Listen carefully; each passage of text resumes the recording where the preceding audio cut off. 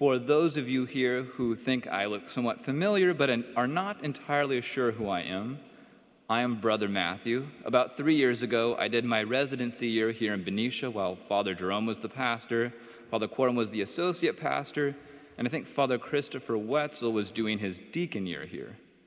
So once I got ordained to the diaconate last weekend, my superiors figured that what better place would there be to preach my first homily than to the good folks in Benicia.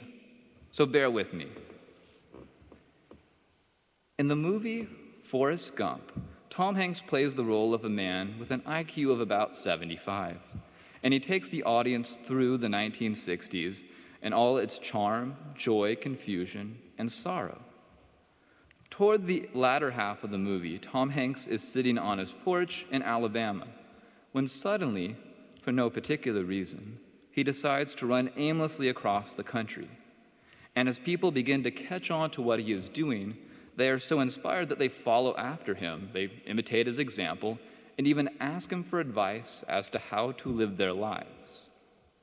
Eventually, a huge crowd begins to follow him, leaving the regular world behind, as it were, to aspire to something far greater than themselves. It becomes almost like a religious movement. After about 2 years of Tom Hanks running, he ends up passing through the desert somewhere out west when suddenly he stops, and the crowd waits for him to proclaim some sort of prophetic word of wisdom. But in anticlimactic fashion, he simply says, "I'm tired. I think I'm gonna go home now." As Tom Hanks walks off into the distance, the crowd awkwardly disperses. This sense of hope, yet lack of direction, and failure to ultimately find fulfillment perhaps spoke to the spirit of that time. I was not around in the 1960s, so I will not say anything definitive on that matter. But even more than speaking to a particular moment in history, the scene speaks to a real part of human existence. While we are at home, living our lives in the body, we are not truly at home. As good as this life is, there is nevertheless something thoroughly lacking, for we hunger and thirst for something far greater than this world has to offer. In today's reading from the second letter to the Corinthians, Paul is keenly aware that we are looking for our heavenly homeland and for something in the world to give us direction to that end. He tells the church of Corinth, although we know that while we are at home in the body, we are away from the Lord, for we walk by faith, not by sight, and would rather leave the body and go home to the Lord. Through all the twists and turns of life, whether we are fully conscious of it or not, we are looking for God. We are looking for that highest good which will give us fulfillment, which will affirm our existence and make us whole. However, what is different in our Catholic faith is that we know where we are going. Although in a real way we are locked down with everyone else in the world, we have been given the gift of faith. Our Lord has revealed to us the final destination of man and is himself leading us to that end. Now, this all sounds great and comforting, and Paul's a very poetic guy. However, he reminds us that this great hope we have is all leading up to an appearance before the judgment seat of Christ, so that each of us will receive what we deserve according to what we have done in the body, whether good or evil. Now, let's think about that for a moment. Why on earth would we find it comforting that we have to stand before the judgment seat of Christ?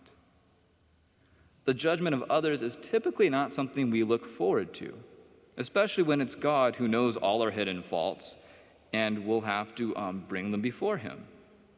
This brings to mind condemnation, punishment, and perhaps an overemphasis on the harsher side of life.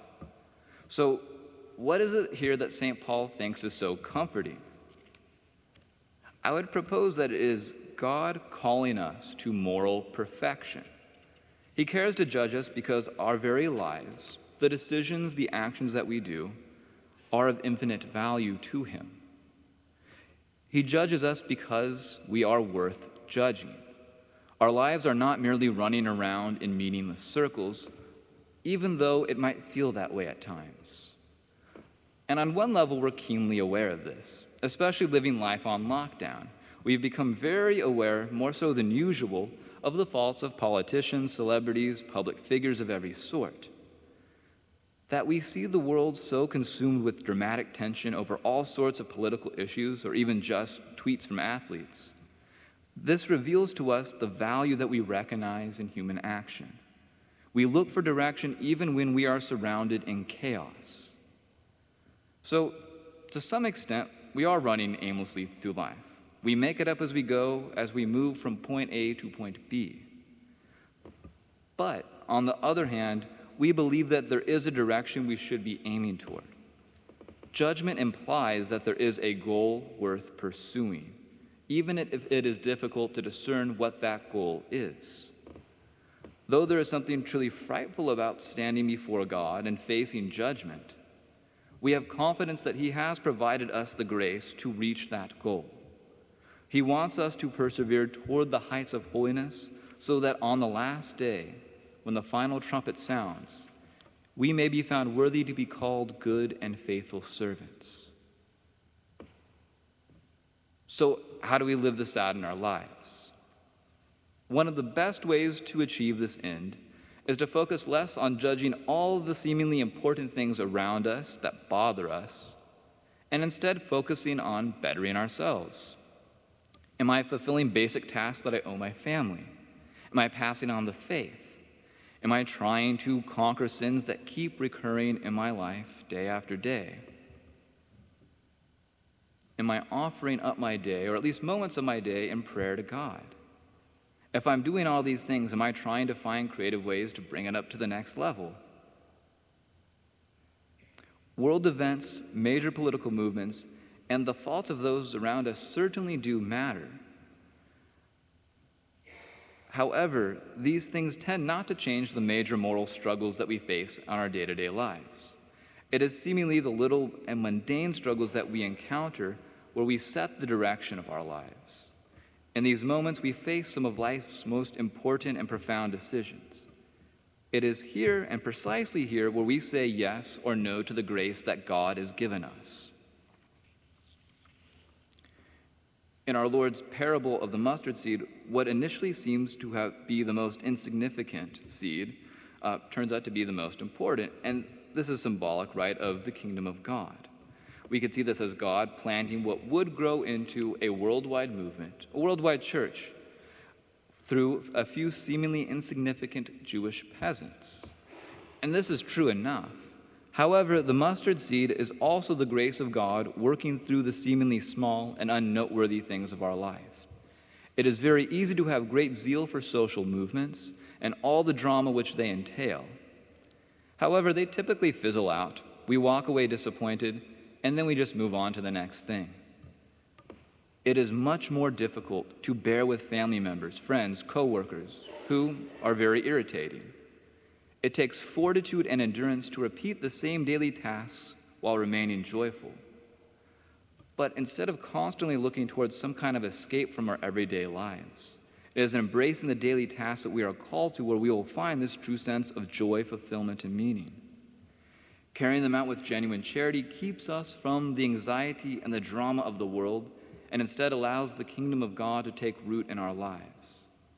In this way, we could happily run the race toward the last judgment and anticipate the highest good for which we all hunger and thirst.